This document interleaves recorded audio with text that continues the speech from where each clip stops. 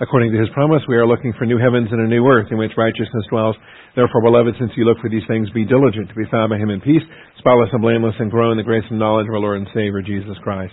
Welcome today. Good to have you here. This is our conclusion to Volume 1, Chapter 29, Summary of the Evidence for the Bible.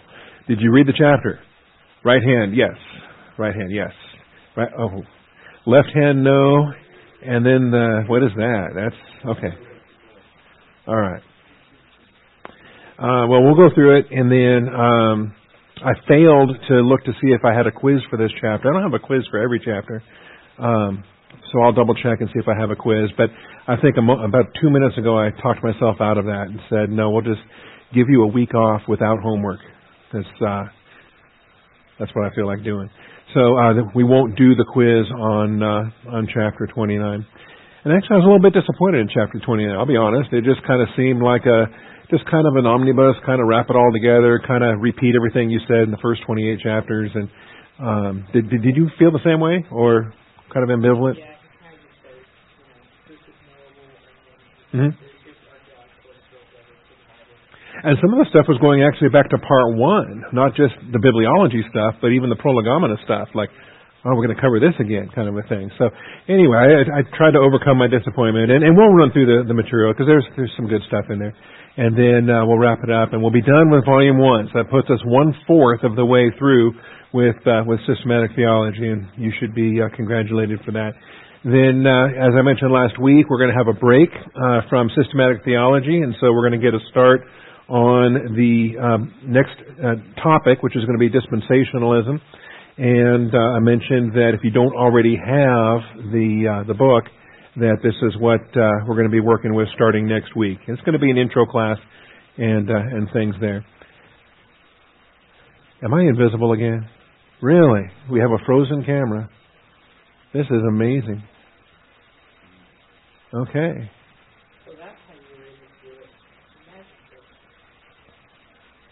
Well, interesting. Well, we'll see what happens. We'll reboot the camera and see. It's starting to bother me, though. You'd think a $3,000 camera would be more reliable. So, all right. Well, we're going to, like I say, let's get to it. Did I pray already? I did not pray. See, that's why. I should have prayed earlier, and the camera would have been better. Or not. All right, let's pray. Most gracious Heavenly Father, we thank you for this day. We thank you for truth. We thank you for the privilege and blessing that it is for us to study the Word of God and study about the Word of God. And I thank you for these equipping classes whereby we have brothers and sisters that are being equipped for the work of service. And that's what it's about, Father. So we thank you for this blessing. We commit it to your hands. We thank you and praise you in Christ's name. Amen. All right, so for next week, I do recommend, if you don't already own the book, Dispensationalism by Charles Ryrie, try to get the newest edition if you can, the 1995 edition. There's an older version, I think, that goes back to the 60s called Dispensationalism Today. But this one is updated with some of the progressive dispensationalism information, and it's a good text. It's available in Logos, and it's like $10, I think, in Logos. So you'll have it on your app and be able to read it wherever you find yourself. All right, so for today, chapter 29, pages 541 to 564, a 24-page chapter, and it is a summary. Okay, it is a summary. So almost everything in here you've already read. Almost everything in here just goes back to something from an earlier chapter and this kind of material. And I agree. The Bible cannot be the Word of God unless there is a God. That's kind of yeah. So prolegomena is what it is. If we don't live in a theistic universe, then why are we studying theology, right? Nor can the Bible be supernaturally confirmed to be the Word of God unless there are special acts of God, such as miracles. So if God can interact within creation, then miracles are possible and the Bible is possible. Nonetheless, within this context, many lines of supporting evidence that the Bible is the Word of God. So you start with those premises. Yes, there's a God, and yes, He can act within His creation, but then we're left with, okay, well, those two premises hold true for Christianity, for Islam, for Mormonism, for whatever. I mean, just because there is a God and He can reveal Himself, how do we know that the Christian Bible is the revelation from the one true God? And that's a very fair question. So that's why we went through canonicity and all the elements there. What books belong in the Bible and all those things. Chapter 2, science has demonstrated that there is a supernatural, superintelligent creator of the universe, just as the book of Genesis declares. And everything in the Bible is consistent with the scientific evidence for a supernatural cause of the universe. I like what he calls here the intuitively obvious truth. And there is a place for that. That's not wrong. We have deductive reasoning, inductive reasoning. We also have intuitive understandings that you don't base everything on intuition, but it's not wrong to start with intuitive reasoning and then to solidify it with other evidence and material. But essentially, everything that comes into existence has a cause. And just what we intuitively understand in terms of order and design versus chaos, right? And I think we can see the design of the universe intuitively requires a designer. The anthropic principles. And hey, now that you know what anthropos means, right? Beginning Greek students, we understand humanity. The fact that this universe is fine-tuned for humanity. Good material there. Of course, theistic implications. I want to go beyond even what this text is talking about too. Depending on your understanding of the hypostatic union and the understanding of what it is that the Father begat in Proverbs chapter 8, I think the theanthropic principle, or the anthropic principle, I kind of combine those. Anthropic for man, theos for God. Jesus is the God-man, the theanthropic person. And I believe it's more accurate to understand that hypostatic union happened before his works of old. And so, yes, it was God the Son who created the universe, but it was God the Son in hypostatic union as true God and true man in creating the universe. So that's just a whole other development. And I don't know how frequently he does get to Proverbs 8 throughout the 4-volume set. That would be worth looking at to see if he has his own development of Proverbs 8. And if not, then we may do one ourselves just beyond the textbook so that we can make sure that we're solid on what that chapter is dealing with. All right. Robert Jastrow. Get a lot of Jastrow comments throughout this chapter. Explaining the origin of complex life with microbiology. Fred Hoyle. And really, the genetic code of life and specifically the complexity within DNA and the nature of information. For information to be encoded, it requires an encoder. It requires a mind to encode it. And this was a topic I'd brought up with a Russian atheist years ago in one of my trips to Ukraine, is that he was kind of a prodigy. He was a brother of one of the seminary students that was there. And, of course, the seminary student is a believer and fears God, and the brother was always the smarter brother who knew better, and just a genius-level computer programmer. And so I asked him, I said, with all your experience in coding programs and all your programming you've ever done in your life, would you ever dream of just a computer program just inventing itself and coding itself and writing itself? Doesn't every doesn't every code need an encoder? And so that really bothered him. And then he came back the next day and said, that really bothered me what you were telling me yesterday. And then, so 2 days in a row he wants to talk about it. And I don't know, I never saw him again, so I just pray and trust that maybe he's a believer by now. Who knows? So certainly pray that that's the case. The specified complexity of a one-celled animal is equal to 30 volumes of the Encyclopedia Britannica. I don't have any way to know if that's true or not, but it sounds impressive, so I like it. And that's just a one-celled animal. Can you imagine? I think you and I have at least more than one cell, right? So that's pretty impressive. Astronomer Carl Sagan, and he knows better now. He went to be with the Lord, or maybe, hopefully, maybe he didn't go to be with the Lord, but he departed this mortal life in 1986. Michael Behe. I read this years ago. Darwin's Black Box. Great book. And a lot of the quotes come out of that. Even with Darwin's admission, if it could be demonstrated that any complex organ existed which could not possibly have been formed by numerous successive slight modifications, my theory would absolutely break down. Okay? My theory would absolutely break down. And that's useful. Also, it's useful to know when you're reading, remember OOS, Origin of the Species? When you're reading, this is from the 6th edition. And what's really neat, with some of the stuff that's so recent, it's nice that we can kind of compare edition versus edition and find the quotes in the earlier editions that were changed and then find some of the later admissions, things like that. We can do the same thing, by the way, with the Book of Mormon. As new as it is, as recent as it is, with all the additions that it's gone through, and it's just so self-evidently obvious that it can't possibly have been God-breathed and inspired. Everything we know about bibliology and inspiration and preservation and so forth, the Book of Mormon just shows that they have none of that. Anyway, I will accept Darwin's testimony and say, yes, your theory absolutely breaks down, and we're done with it. Okay? Thank you for admitting that. Richard Dawkins, and his abbreviation BW, which is, I forget. This is where it's useful. Go ahead, Control-Shift-N, open up a second copy of the resource you're looking at, and then put this down under Sources, and then you can keep it up side by side, because it just really bugs me the way he references these books. So there's Dawkins, Richard BW, the blind watchmaker. That's what it is. All right. And so now he's trying to change the rules. And Dawkins says, oh, no, obviously, there have to be some places where it's super fast. Okay? Evolution is very possibly not, in actual fact, always gradual. It must be gradual when it is being used to explain the coming into existence of complicated, apparently designed objects like eyes.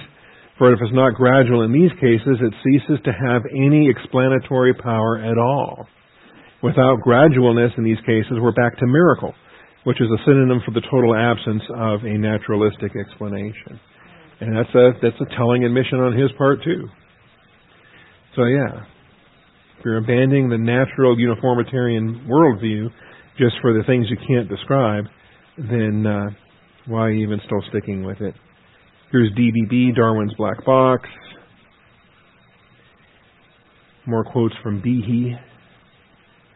All right. Advanced scientific knowledge in the Bible. I thought this one had more questions than anything else. Some of the statements that were made, I'm sure, have their critics and have their debaters. But the exact order of events known by modern science. Okay, tell me now. So yeah, the author of Genesis declared that the universe came into being out of nothing by an act of a theistic God in the exact order that modern science discovered a millennium and a half later. Okay, tell me more. So the universe came first, then the earth, then the land and sea. After this came life in the sea, then land animals, finally last of all human beings. And I'm not following where he says that science came up with that same order a millennium and a half later. This too supports the view that the author of Genesis had access to some intelligence as to how the Creator made the universe. Did anybody else have that same question I had? I'm like, show me what you're talking about here. What is this? Modern science discovered the exact order that modern science discovered a millennium and a half later. And I have a question about that. I will even mark it with my question mark, if I can.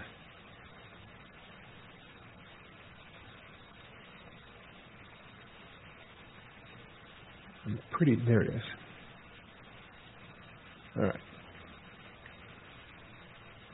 That's right. All I have to do is hit Q, and the question mark will appear. Okay. So yeah, that I thought was a weakness in this chapter, and it's not the only time either. Okay. Everything reproduces after its kind. All right. So yeah, and understanding that kind is referring to something kind of in between kingdom and order, or it's certainly not at the genus and species level, because there's interbreeding that's possible within those degrees.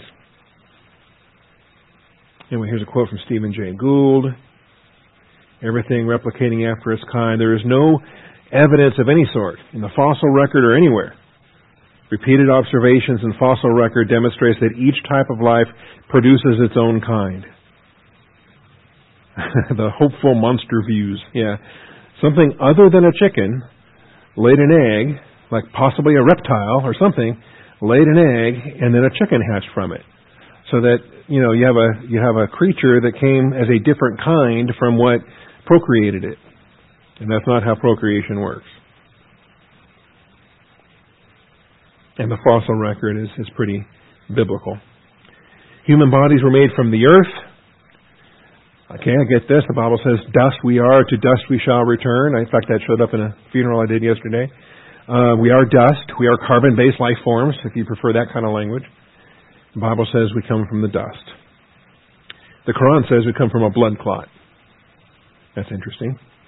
All right. Yeah. But the Bible says the Lord God formed man from dust and then breathed into his nostrils the breath of lives, and the man became a living being. Man became a living soul. We do return to the dust, Ecclesiastes 12. Modern science confirms the biblical record, showing that in addition to being largely water, the human body is made of the very same elements found in the earth. Well, there you go. Rainwater returns to its source. Okay, the water cycle, if you're familiar with that. Evaporation, condensation, precipitation. Some folks kind of view this out of the text from Ecclesiastes 1:7. All streams flow into the sea, yet the sea is never full. To the place the streams come from, there they return again.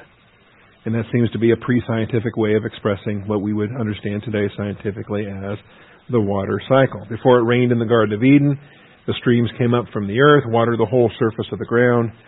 You have mist that would arise from the earth before the first rain.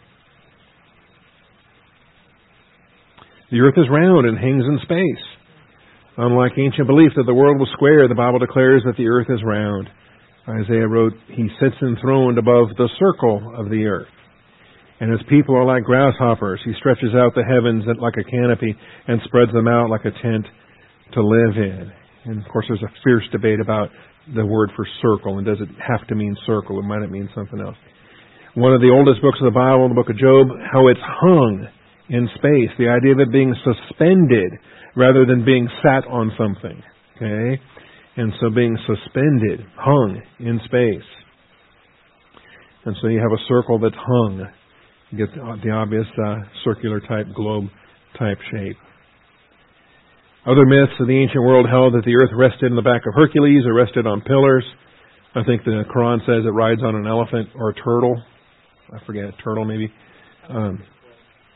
Anyway. Job says of God, He spreads out the northern skies over empty space. He suspends the earth over nothing. And again, just like Isaiah, it's hung, it's suspended. Life is in the blood. Another secret of modern science, hidden for centuries, but announced over 3,000 years ago in the Bible. Moses wrote, Leviticus 17:11, For the life of a creature is in the blood. I've given it to you to make atonement for yourselves on the altar. The significance of blood. And we're still learning more about blood, but it is curious because the word for life is the word for soul. And when you pour out your life, when you pour out your soul, you're talking the same Hebrew nephesh or the same Greek psuche that is in the blood. Okay, it's in the haimar, it's in the dam from the Hebrew. So anyway, life is in the blood. It is the blood that makes atonement for one's life. It's why blood is the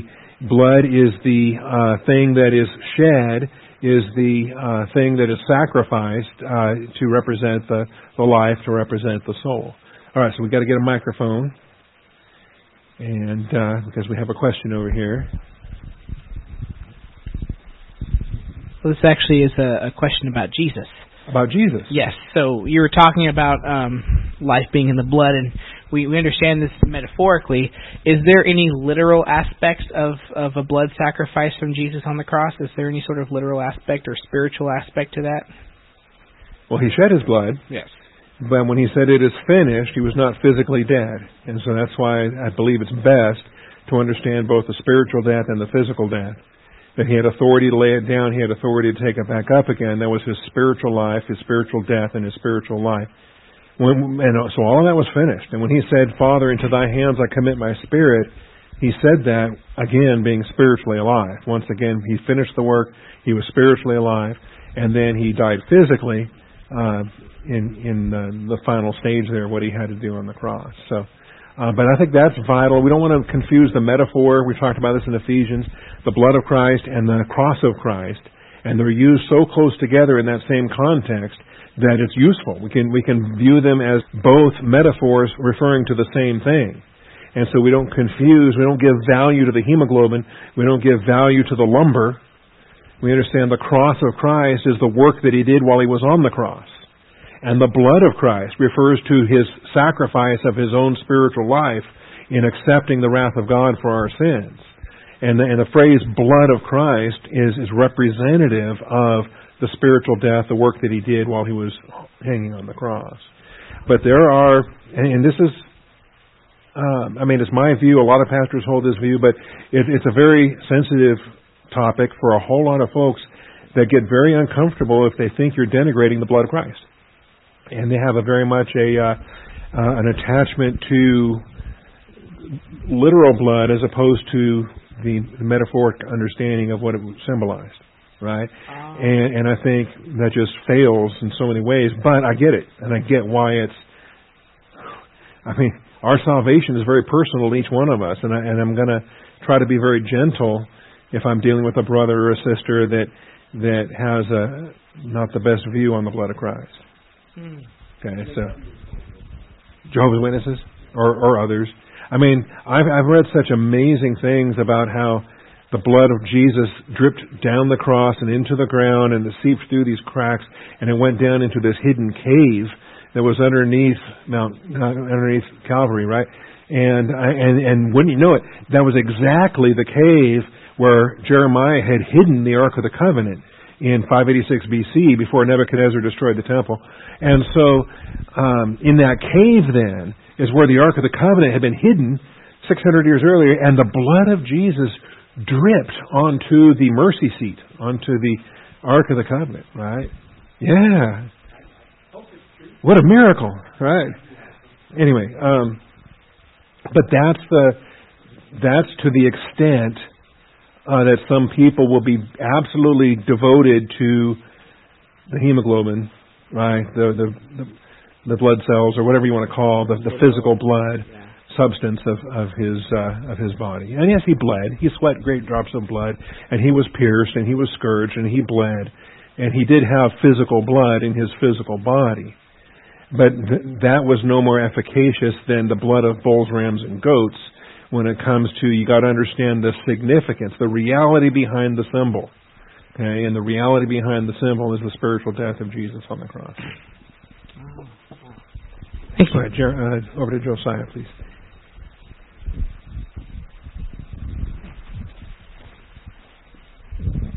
So he said, when he said, Father, into your hands I commit my spirit, his spirit had already been reborn at that point. So there was some spiritual resurrection that happened on the cross before his physical death? Or we don't usually use the word resurrection connected with that. Resurrection is typically limited to the body that went into the tomb and came out on the third day. But he did lay down his life, and he did take it up again. Okay. And so that was when he accepted the sins being imputed to him is when he laid down his life, and when he was spiritually separated from God the Father. And so we talk about being body, soul, and spirit. For the first time ever, the human spirit of Jesus Christ was separated from God the Father. Because remember, spiritual death, or any death, is a separation. How long was that separation? I believe it was the 3 hours of darkness. Okay. That there was 3 hours in the light and then 3 hours in darkness, a total of 6 hours on the cross. Okay. Yeah. Great questions. The sea has paths and boundaries. Did you know this? The Bible also states well in advance of modern science that the sea has paths.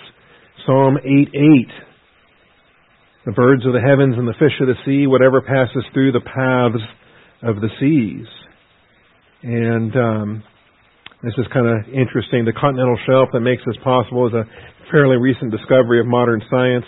Everything, including ocean currents and other things like that. One of the pioneers of studying ocean currents was an American Navy person,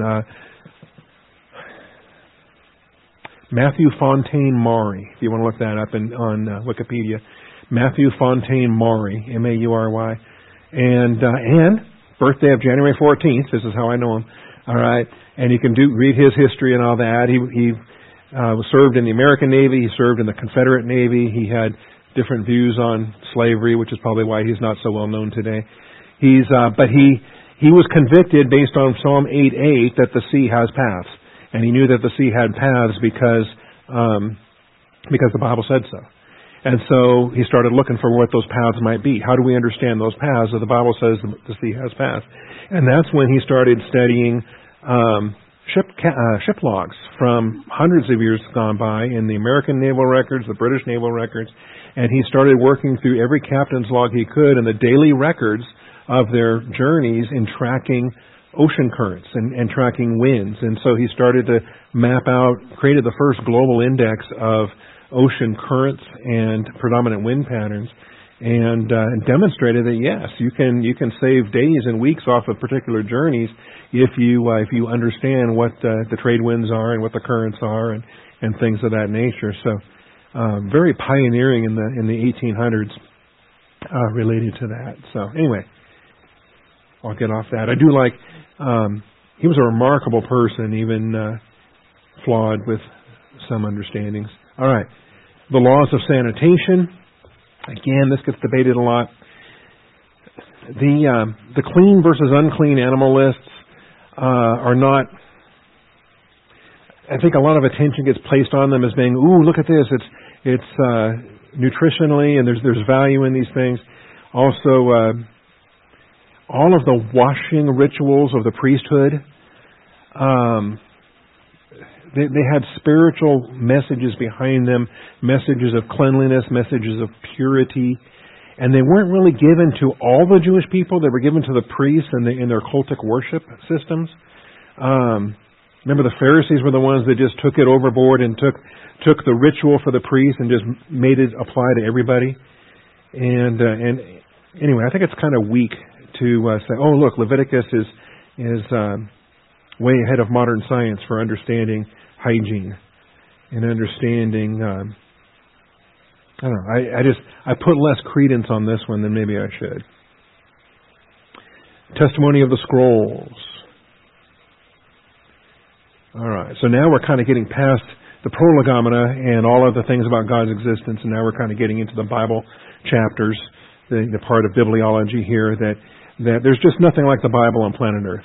Nothing in just the sheer number of manuscripts, the quality of the manuscripts,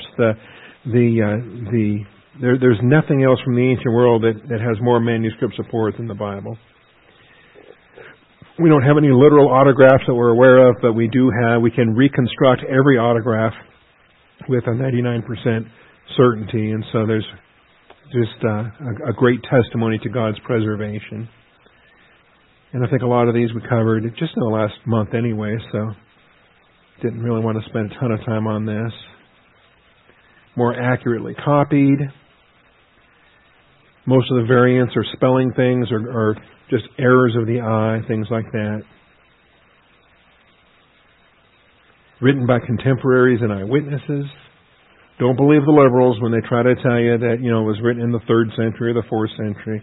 They were all written during the lifetime of by eyewitnesses during the lifetime of other eyewitnesses. Colin Hemmer, talking about the great historicity of the book of Acts, one of the best scholars on the book of Acts and its historicity. Likewise, William Albright, who used to be pretty liberal on these things until he got into the realm of archaeology, the father of American archaeology, we might say. And he just is finding that everything has been validated through the archaeology shovels. Okay. Famous for his role in launching the Death of God movement, John Robertson And he didn't really change his theological views. He still died and went to heaven as a theological liberal. But his book on redating the New Testament, he could not accept the liberal dates, because once he looked at the evidence, he came up with some of the earliest of all the dates related to, putting Matthew from as early as 40 A.D. That's pretty serious, okay? And I agree. I think there's glimpses of Matthew that you can find in Paul's writings, and if there's glimpses of the Olivet Discourse in Paul's writings, then how early is Matthew? Okay, and I think that's pretty telling. Anyway, I do recommend Robertson. It's not available in Logos, sadly enough. I don't know why. We put in many requests for it. Logos does not have the rights to John Robertson, so this is one that I still have the print copy in my library, and I refer to it because I can't get it in Logos. Testimony of the scribes and the high standards that they had, the aspect of propheticity. Anyway, we touched on so much of this stuff very recently. I don't really... What the Bible says, God says. The Bible claims to be the Word of God. And honestly, if that's the testimony concerning itself, why are we not accepting that? Why do we not have the view of, we should have a bibliology equal to what Jesus had? How did he relate to the Scriptures? What did he understand? When he said, gagraptai, he said, it is written. That was the end of the argument as far as he was concerned. That Satan had a temptation and Jesus came right back with, it is written. And that statement, he made it 3 times, and he answered every temptation with a Deuteronomy quotation. I think that spells out for us his reverence for the Scriptures, his understanding of inspiration, his understanding of canonicity, his understanding of hermeneutics. When he handled the Scriptures, when he taught his own Bible class out of Isaiah 61, and he delineated that fulfilled versus unfulfilled as the breakdown for a biblical hermeneutic. All these things I find to be vital, particularly if we're commanded to be imitators of Christ. What kind of an imitator of Christ am I if I decide to throw out his hermeneutic and invent one of my own? Or become a liberal theologian or something? Because he clearly was not. So I'm going to be as Christ-like as I can in my reverence for the text. Testimony of the supernatural. Nearly 300 predictions concerning Christ. And even critics agree that the latest of these come from some 200 years before his time. Many come from hundreds of years earlier. And this is the thing. They try to tweak Daniel. They try to put Daniel in the Maccabean era because it's just way too accurate. But even putting into the Maccabean era doesn't solve their problem because it still is predictive of things that followed the Maccabean era. Focused on the Romans, for example, and other things. But, look at all these prophecies. Born of a woman, born of a virgin. That's 700 years B.C. The Daniel 9 about how he's cut off 483 years after the declaration to reconstruct the temple. This Daniel 9 prophecy is so staggering. Reuben told me he's doing a project right now where he's doing the 70 weeks of Daniel, and I'm just encouraging him in that and Harold Honer is absolutely the finest source in the world on that. Chronological aspects to the life of Christ. If you don't have that in your library, it's required. Okay? The seed of Abraham, the tribe of Judah, the house of David, born in Bethlehem. Okay, that came from the prophet Micah, contemporary with Isaiah. Anointed by the Holy Spirit, heralded by the messenger of the Lord, performer of miracles, cleanser of the temple, rejected by the Jews, sufferer of humiliating death, and then all the details of that. Piercing his hands and his feet.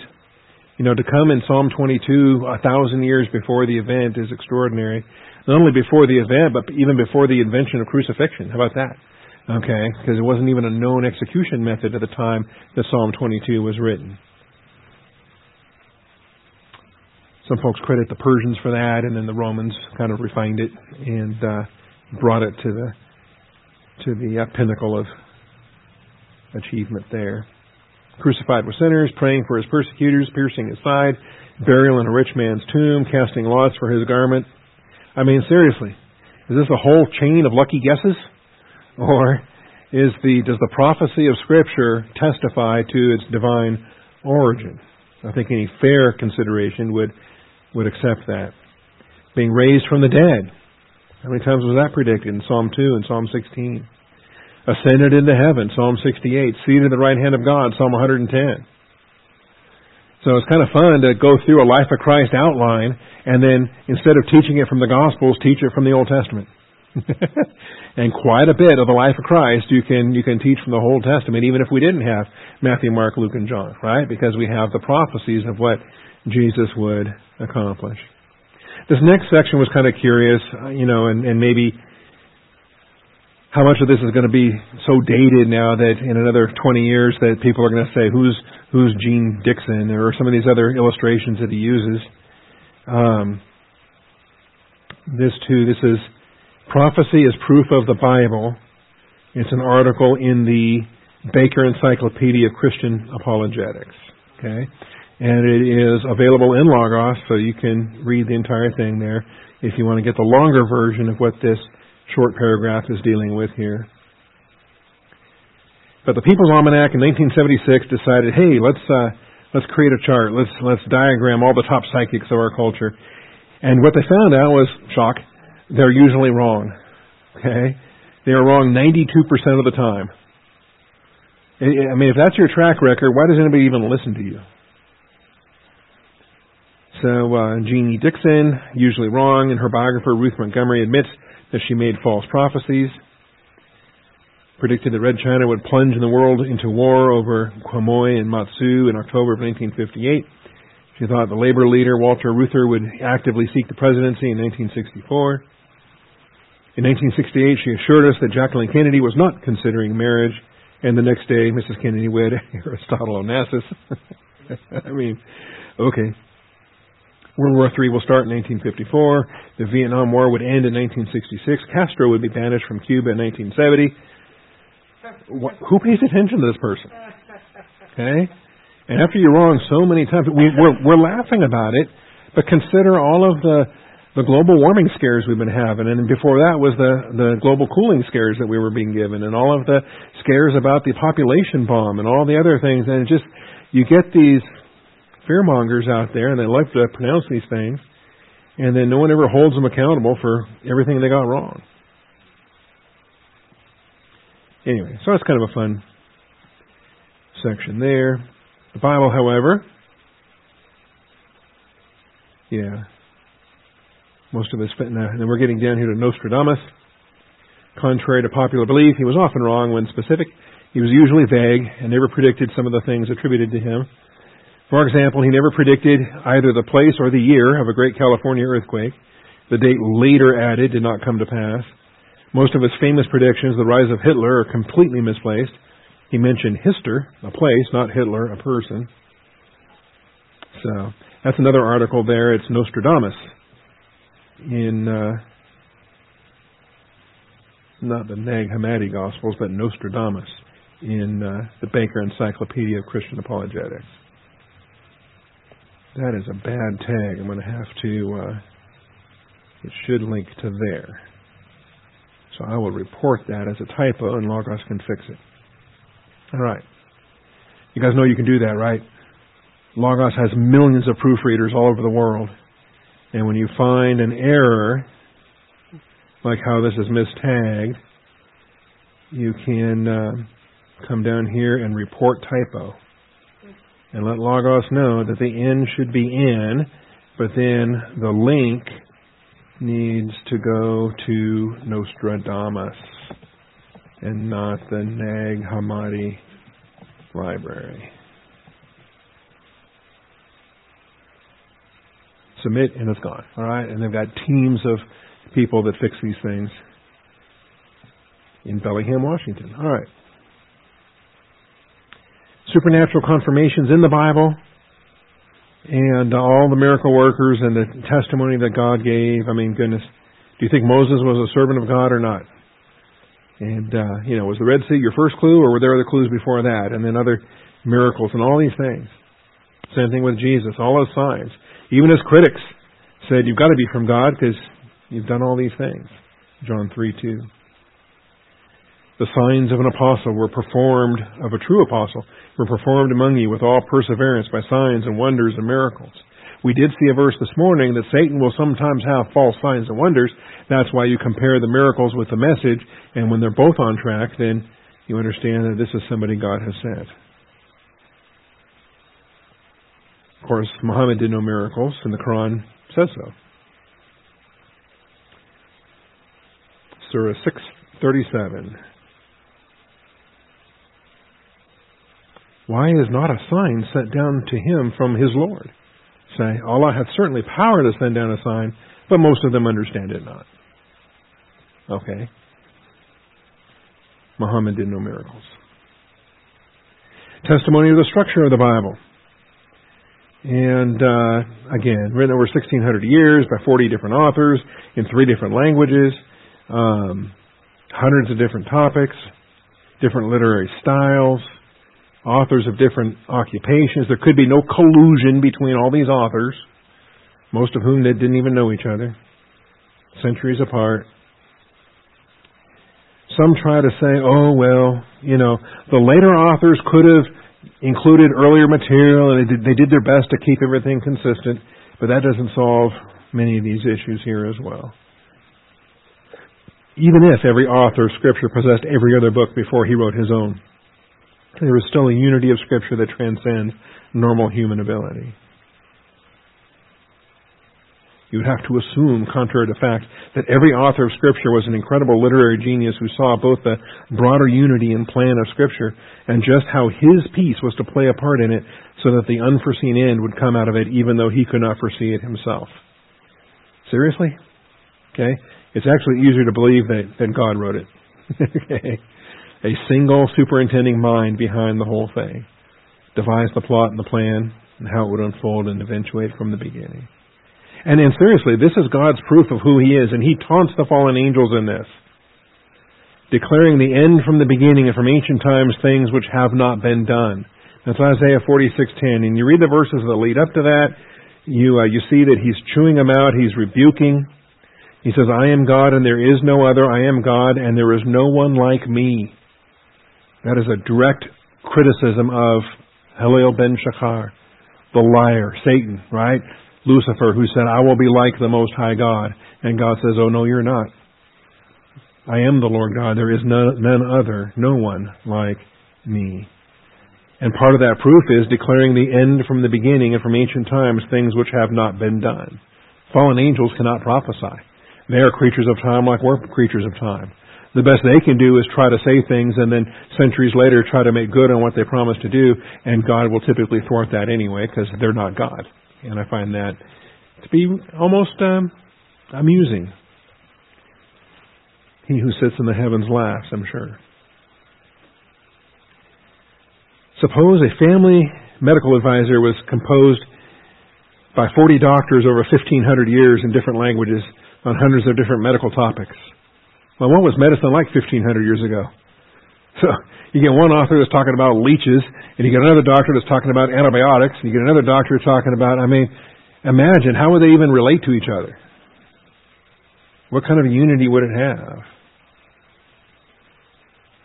And yet the Bible, with greater diversity, is the world's #1 bestseller, sought out by countless millions as the solution to humankind's spiritual maladies. Alone, of all the books known to humankind, it needs deity to account for its amazing unity in the midst of its beautiful diversity. The Bible itself is evidence that deity exists. Yeah. And then the stones. This is why it's going to be kind of fun that Randy Price is the keynote speaker for this year's Schaefer Conference, because he's been an archaeologist for years and years and years. One of the foremost authorities on the Dead Sea Scrolls, one of the great authorities on Israeli archaeology. No archaeological find has ever refuted a biblical claim. We stand by that. There's never been an archaeological find that has disproved a biblical claim. Thousands of finds have confirmed, in general and in detail, the biblical picture. And so what we do find is consistent with, is confirmatory, may not be proof, but it's certainly consistent with And it's definitely not disproof of anything in the Bible. No archaeological discovery has ever controverted a biblical reference. And so this is Nelson Gluck in RD. Gluck. Rivers in the Desert. That's what the RD stands for. All right. William Albright again. Archaeology has confirmed the substantial historicity of the Old Testament tradition. Archaeological confirmations have spanned the creation record, the Ebla tablets, including Noah's flood, the Tower of Babel, patriarchal history, Sodom and Gomorrah, the fall of Jericho, King David, and the Assyrian captivity. And it's almost laughable if it wasn't so sad, but I think the skeptics, the critics, the God-haters, they just thrive in doubting everything. There wasn't really a real King David, right, according to them. But then we keep finding these archaeological discoveries where House of David is a thing. Okay? All right. And these things keep getting... Daniel Petrovich got a great... Douglas Petrovich has a great series of YouTube videos where he was doing these Genesis history features. And he's got entries for David's palace, for Solomon's palace, for... the historicity of these things in Jerusalem, it's marvelous. Tower of Babel. Anyway, Douglas Petrovich, if you want to look him up. The book of Acts, hundreds of archaeological confirmations. Noted Roman historian A.N. Sherwin White. This guy is preeminent in Roman studies, and he has nothing but praise for Luke in the Gospel of Luke and Acts. The confirmation of historicity is overwhelming. Any attempt to reject its basic historicity, even in matters of detail, must now appear absurd. Roman historians have long taken it for granted. That's kind of telling right there. You got these God-hating Bible skeptics, but legitimate, long-term, lifelong, professional Roman historians have always valued the book of Acts as being excellent history of the first century Roman Empire. William Ramsey, I like his book. I actually prefer Ramsey to, I know Warren Dowd is a huge, huge fan of Coney Barrenhausen, and so a lot of the Grace Notes material uses Coney Barrenhausen. I prefer, I don't know, for years I've liked William Ramsey, and which is available in Logos. Very small print. Anyway, St. Paul, the Traveler, and the Roman Citizen. That's SPTRC.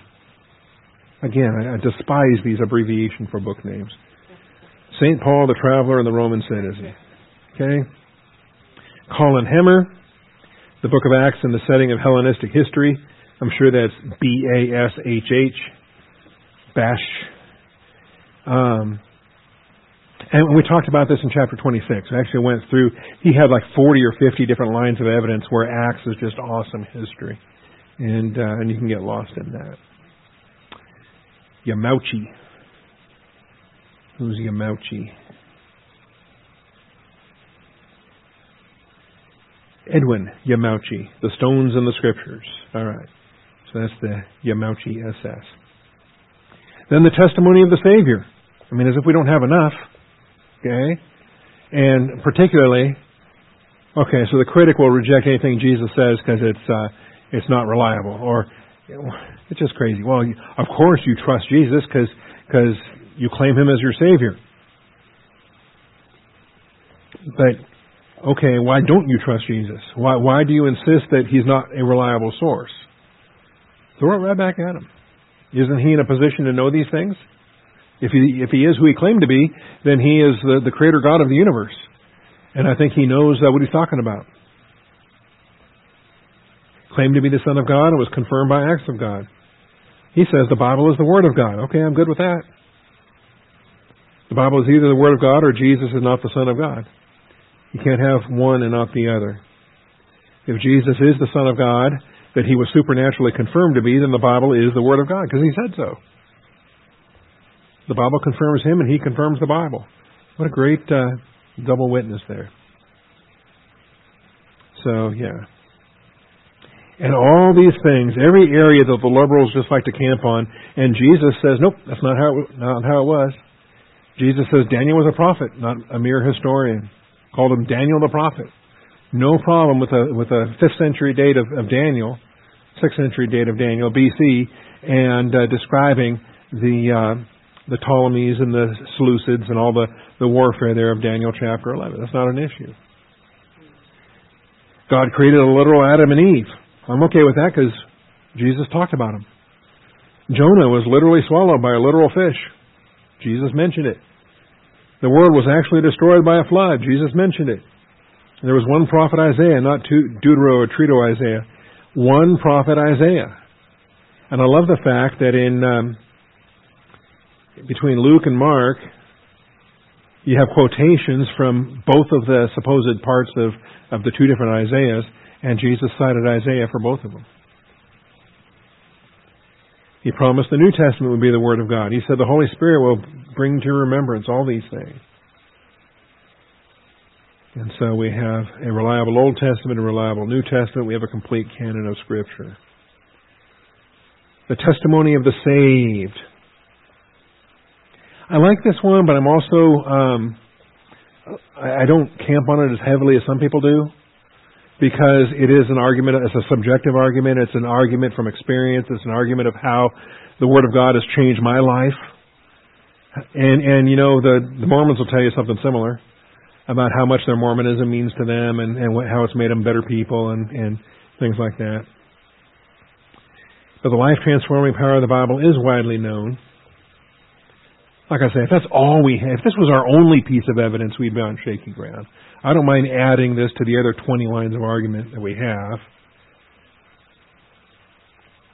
But yeah, how does Saul of Tarsus go from a hater and a persecutor to a champion apostle? I mean, how does that happen? Millions of people worldwide, from Stone Age pagans to modern age scientists, testify to the power of the Word of God to make them children of God.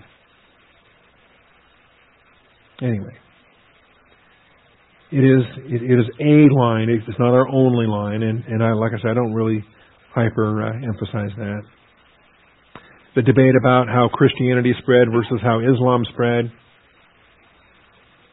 and yeah, I accept that. That's valid.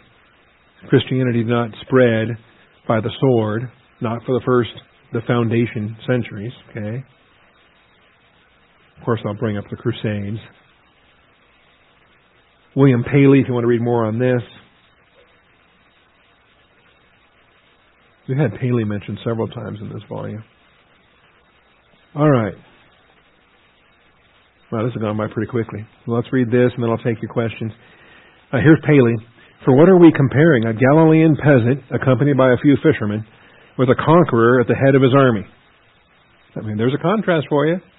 He was a bandit. He was a bandit chieftain, and then, had an army behind him, and out they went. We compare Jesus without force, without power, without support, without one external circumstance of attraction or influence. Remember the kenosis? He laid aside his privileges. Okay?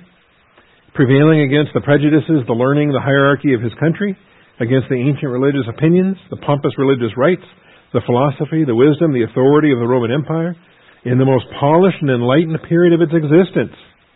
That's on the one hand.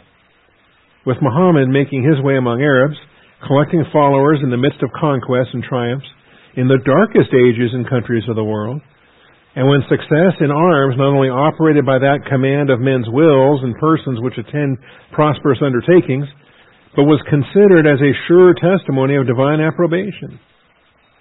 That multitudes persuaded by this argument should join the train of a victorious chief, and still greater multitudes should without any argument bow down before irresistible power, is a conduct in which we cannot see much to surprise us, in which we can see nothing that resembles the causes by which the establishment of Christianity was affected. So, there you have that. And then there's a footnote there with Muslim answers to that. But anyway, that is EC.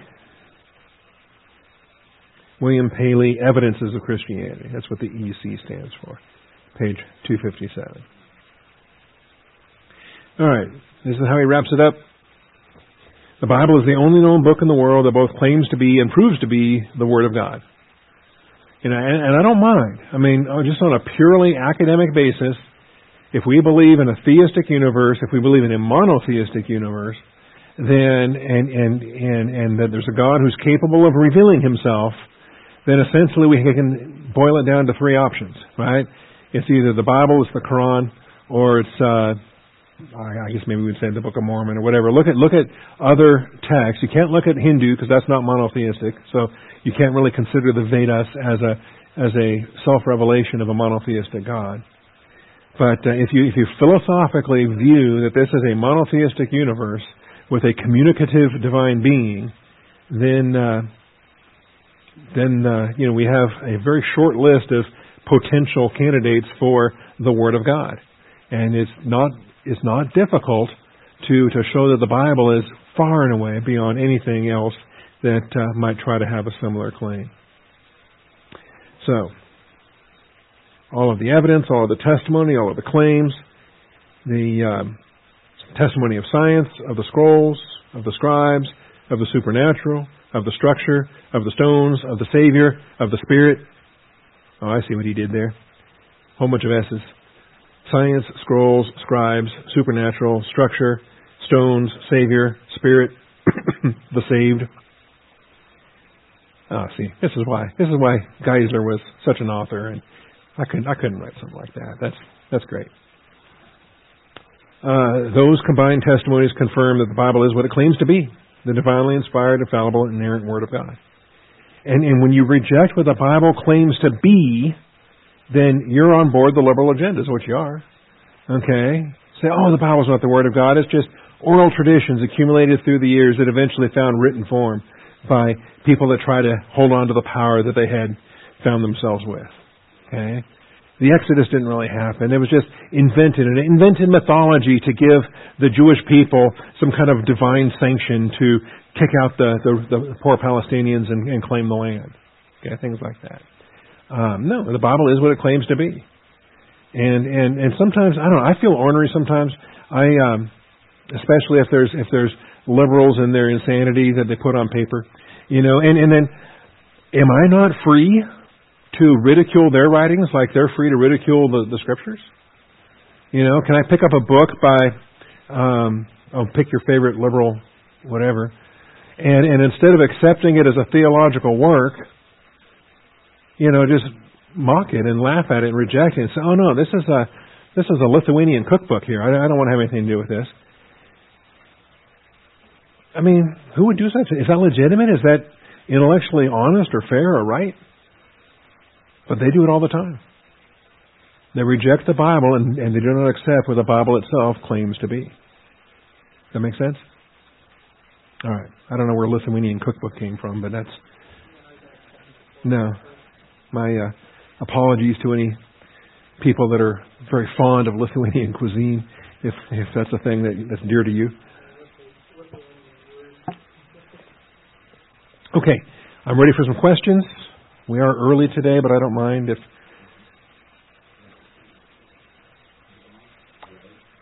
Push the button until the green light comes on. There you go. Hello.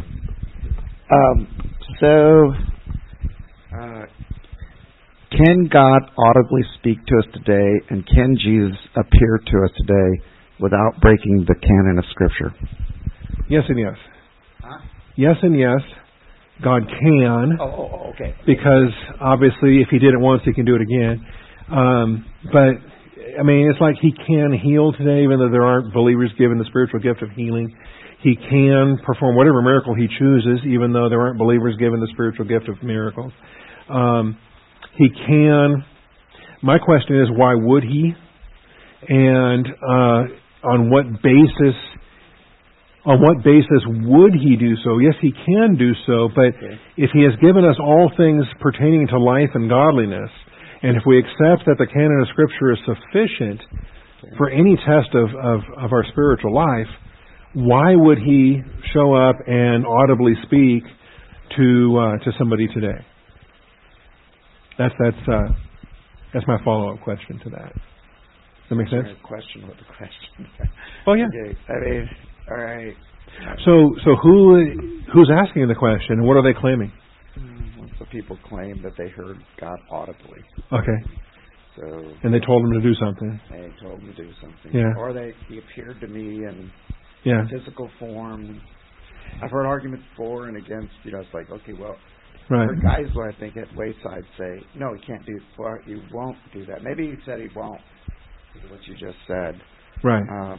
But the sufficiency of Scriptures makes it unnecessary, I think. And so, then, okay, and he didn't do that. Mm-hmm. So it's like, okay, wait a minute, now you just implied that was the devil. Or brain. Now this is something else. I can be very patient and gentle, and I'm going to be careful with a brother or sister, especially if I think they're a weaker brother or they're younger. I think it is legitimate to have convictions, faith convictions. I think it can be very legitimate if you've been praying over something, you've been wrestling over a decision, you've been reading the Scriptures, and then you're engaged in all of the process for seeking the will of God, and then you're in church and the pastor's message just really speaks to you, right? It's just all of a sudden it's like, man, I'm gonna be a missionary in Congo. I mean, just whatever it is, okay? And so because you've been praying for it, you've been leading up to it, then when you reach that faith conviction, Romans 14 deals with faith convictions, and it is so clear that you can honestly say, man, the Lord spoke to me today. The Holy Spirit spoke to me today. But we use it idiomatically because He spoke to me through a Bible class, through a pastor's message, through a prayer meeting, it wasn't a visible appearance of a shining Spirit of Jesus who sat down next to me on the school bus and who said, no, that's not how He works. Okay? Does that make sense? I'm hoping that so I can be very patient to somebody who says, the Lord really spoke to me, and I think I might go into ministry. I might have a spiritual gift. I'm saying though, this is God. I heard, I saw. He physically appeared to me. This is not an illusion. This is not illumination like you're speaking of. It's like a hallucination He actually came in physical form and stood before me and told me that I needed to divorce my wife. No, just kidding. Yeah. He told me in audible language, yes, go or do something. You were joking earlier, but I've heard he can do these things. He can. But He won't. I don't believe He will. You don't believe He I don't believe He will. Right. I don't believe with a completed canon He has any need to. Okay. And there are no more apostles. The last one called as an apostle is Apostle Paul. Okay. The personal appearance of Jesus Christ hasn't happened since the Apostle Paul. And you're basing that because the sufficiency is closed. And this would add to canon? If an audible voice, it would deny the sufficiency of Scriptures. Would deny. So, that wasn't enough. You needed a prophetic word. You needed a visit from and Satan disguises himself as an angel of light. It does not bother me. It doesn't surprise me at all that such a thing might be happening in that regard.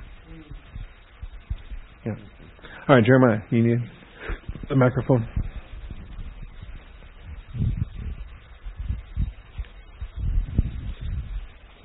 Okay, so I guess I'll sit here for a sec. So, kind of a follow-up question to that, because you'll hear like missionary stories where they observe a miracle. Like I've heard my grandparents are missionaries, and they've heard secondhand of like in Burma there would be like families that were terrified to stay in their own houses because they could hear their dead grandparents, which I personally would think would be like demons imitating their dead grandparents is a possibility at least. And then I've heard other stories, and this isn't appearances of God per se, but I've also heard stories of missionaries that knew that they were tribal peoples coming to kill them, and they get to the house and they see like a ring of angels surrounding them. Surrounding the house, things like that. So what's your I've also heard stories of like people that possibly entertain angels, talk to people, and then other people around them think they're crazy because it looks like they're talking to nobody. Yeah, I have no issue with guardian angels or protective functions of angels or miracles as such. And on the mission field, I think it's actually much more common than it is in America. I think So that's not even unbiblical. That's very biblical. And hosting angels without knowing and things like that. My issue is with the visions that are equated as calls, apostolic calls, and the commissions to do. Because, if God wants everything to be confirmed by 2 or 3 witnesses, well then, why are you telling me something that's different from Joseph Smith, right? I mean, it's just, so God spoke to you, okay? And then, again, there's an ornery part of me that wants to say, yeah, God spoke to me too. He told me not to listen to that voice you were listening to, right? Or God spoke to me and told me to punch you in the nose, okay? Things like that. And you can't tell me He didn't if you're not going to let me tell you He didn't. Right. Okay? And so it just all of a sudden becomes subjective in every application. So, in that, right, because there's too many cult leaders that start off with that premise of, God totally. spoke to me, I'm the new prophet type of deal, So I'm going to build a compound and get a bunch of guns and marry a bunch of women and like the Branch Davidians or something. Right. Okay. Let's get the microphone over here to. I'm okay with the compound and the guns. All right. So I think it's interesting, like your question, and so to kind of confirm it as well. Well, I know the answer, and I concur with Pastor, but for somebody like me to say no, that God can't speak to other people like that. Well, who are you, Emilio? Like you're growing, who are you? Have you given like your whole life to the Word of God? But somebody like Pastor Bob, his whole life is revolves around the Word of God, and he's just completely dedicated. I'm sure he's got enough faith in God. So, I've never heard Pastor the Colonel Robert Dean say that God spoke to him, audibly, or Robert McLaughlin, who also gave his whole life to the Word of God.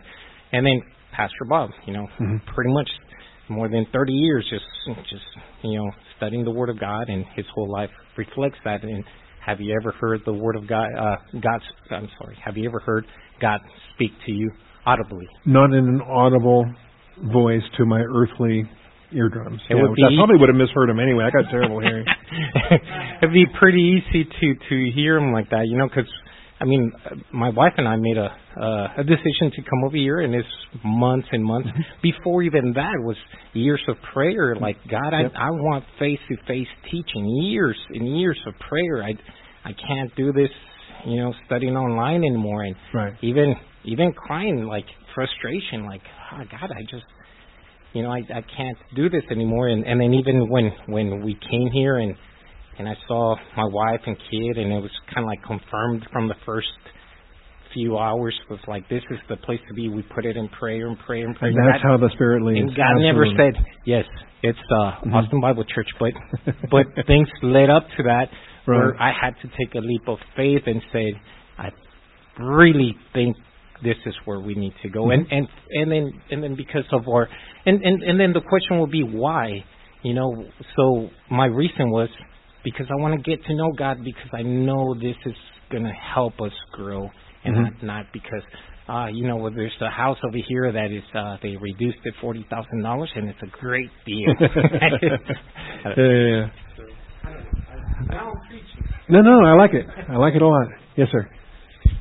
So, I guess kind of a follow-up question. Do you think, building off what Emilio says, do you think another reason why God doesn't audibly speak to us like He did to Moses is partially testing our faith?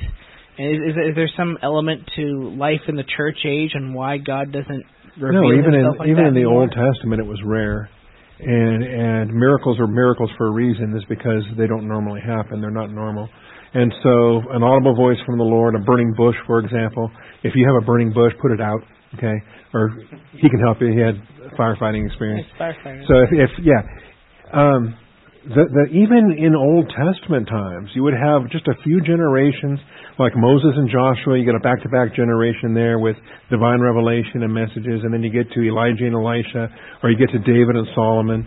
You get to generally when the Holy Spirit was inspiring new Scripture, or when He was audibly speaking and making vision appearances to different prophets. It was not normal. And that was for their stewardship. Then you come to our stewardship where it begins on the day of Pentecost and you have a foundation that's laid by the apostles and prophets.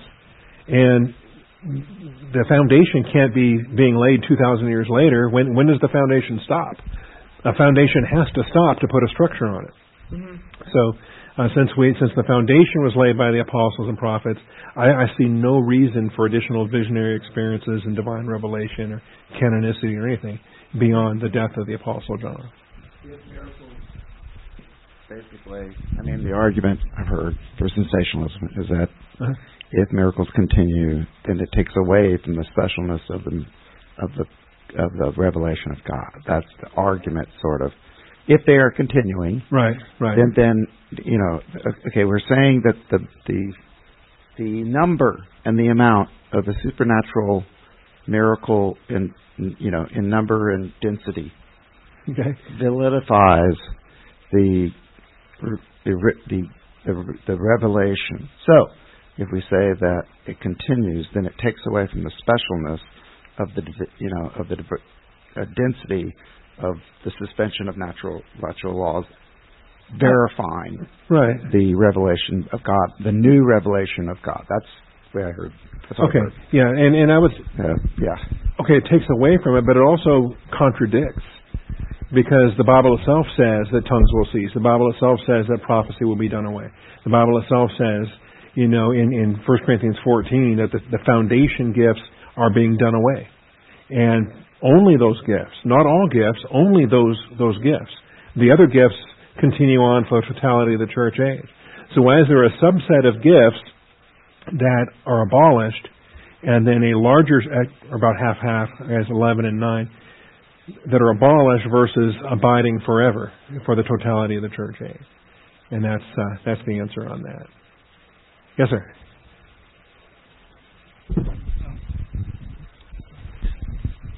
So I guess kind of wrapping, kind of another little question here. Following that up, we're going to be here till midnight. I know. Go ahead. It's just, I guess my question is, does it actually detract from the specialness of Christianity by not having all these miracles, or is what's special about the Christian faith already right there in that Bible? Oh, totally. Yeah.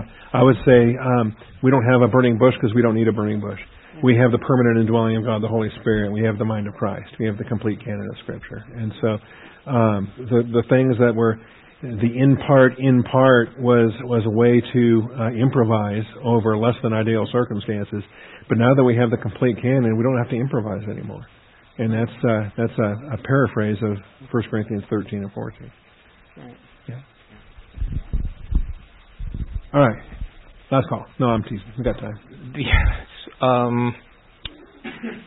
Is there any? I'm sure the answer is yes. I just want to confirm. Is there people that die after the age of accountability without hearing the gospel? And yeah. So sin and salvation. We'll talk about, what about the lost? What about the unreached people groups? You got a pygmy in Africa somewhere that never sees a Bible and never hears the gospel, kind of a thing. And so, we will be addressing that as far as. And then what about the Western Hemisphere before Columbus? How unfair was God that He couldn't send an angel across the ocean to give a gospel to somebody? Well, I guess I'll wait 6 months for that. Okay, yeah. No, we will answer that. It's not an issue. And the skeptics who bring it up say, okay, we have answers for that. It's not a defeater. Okay, Josiah? I guess I can't remember where I've heard this, but we were talking about the cessation of the gift of tongues. Uh-huh. But does that mean that people cannot speak in tongues after, even without having that gift? Because I've heard stories, I can't remember where people, talking to someone and, giving the gospel, and then someone came up to them afterwards and were like, oh, how do you, I didn't know you spoke that language, or something like that. Okay. What? I didn't know, that this person was speaking a different language. Sure. But I can't remember where I've heard this, but, is that, I guess, yeah. So it would be like a healing or a miracle or something else that happens on a rare occasion. But since 70 AD, no one has received that as a spiritual gift. I think the best understanding of cessationism, it's not like all the people that had the gift of tongues just had their subscription unrenewed, or they lost their batteries, or all of a sudden they stopped having a gift anymore. I think there came a point that the Holy Spirit stopped assigning that as a gift at the salvation that different people were getting saved. And so when they physically died, then that giftedness died out. The only ones that I think were a little bit different than that are the gifts of healing, because the gifts of healing grammatically are described in different ways. And the gifts of healing, I think, were always intended to be of a diminishing capacity. And so the Apostle Paul healed all kinds of people, but by the time he's writing 1 Timothy, he had to leave Trophimus sick in Miletus and things like that. So he tells Timothy to drink a little wine for his frequent stomach ailments, because even the Apostle Paul was no longer doing any healings from that moment forward. Yeah. So we are presently out of the notebooks. You can get them on the website. You can get the Basic Doctrinal Studies PDF off the church website. But otherwise, Carol said she's going to get some more notebooks printed up, because the hallway is empty right now on the Basic Doctrinal Studies notebook. But that's where charismatology is in there with spiritual gifts. And then the 1 Corinthians notebook and those MP3s really go through. We spent weeks and weeks and weeks on tongues will cease, and prophecy and knowledge will be done away, and the difference between done away and cease, and that whole the passage is beautiful. It's almost like poetry in the grammatical structure of that passage, and I encourage anybody to go through that if there's any unresolved question on cessationism. I also like to tweak some people when they tell me they're not a cessationist. I say, yeah, you are. Because it says tongues will cease. Isn't that in your Bible? He goes, well, yeah, it's in my Bible, so there you go. You're a cessationist. Well, they're going to cease in the future when Jesus comes at Second Advent. Oh, okay. So you are a cessationist. Just like me, we're just disputing the timing of the event. Okay? So they are cessationists even if they tell me they're not. And like the people that say they're not dispensational, I say, yeah, you are. You're a dispensationalist. Did you bring a goat to sacrifice this morning? Or do you think the animal ritual was fulfilled in Christ?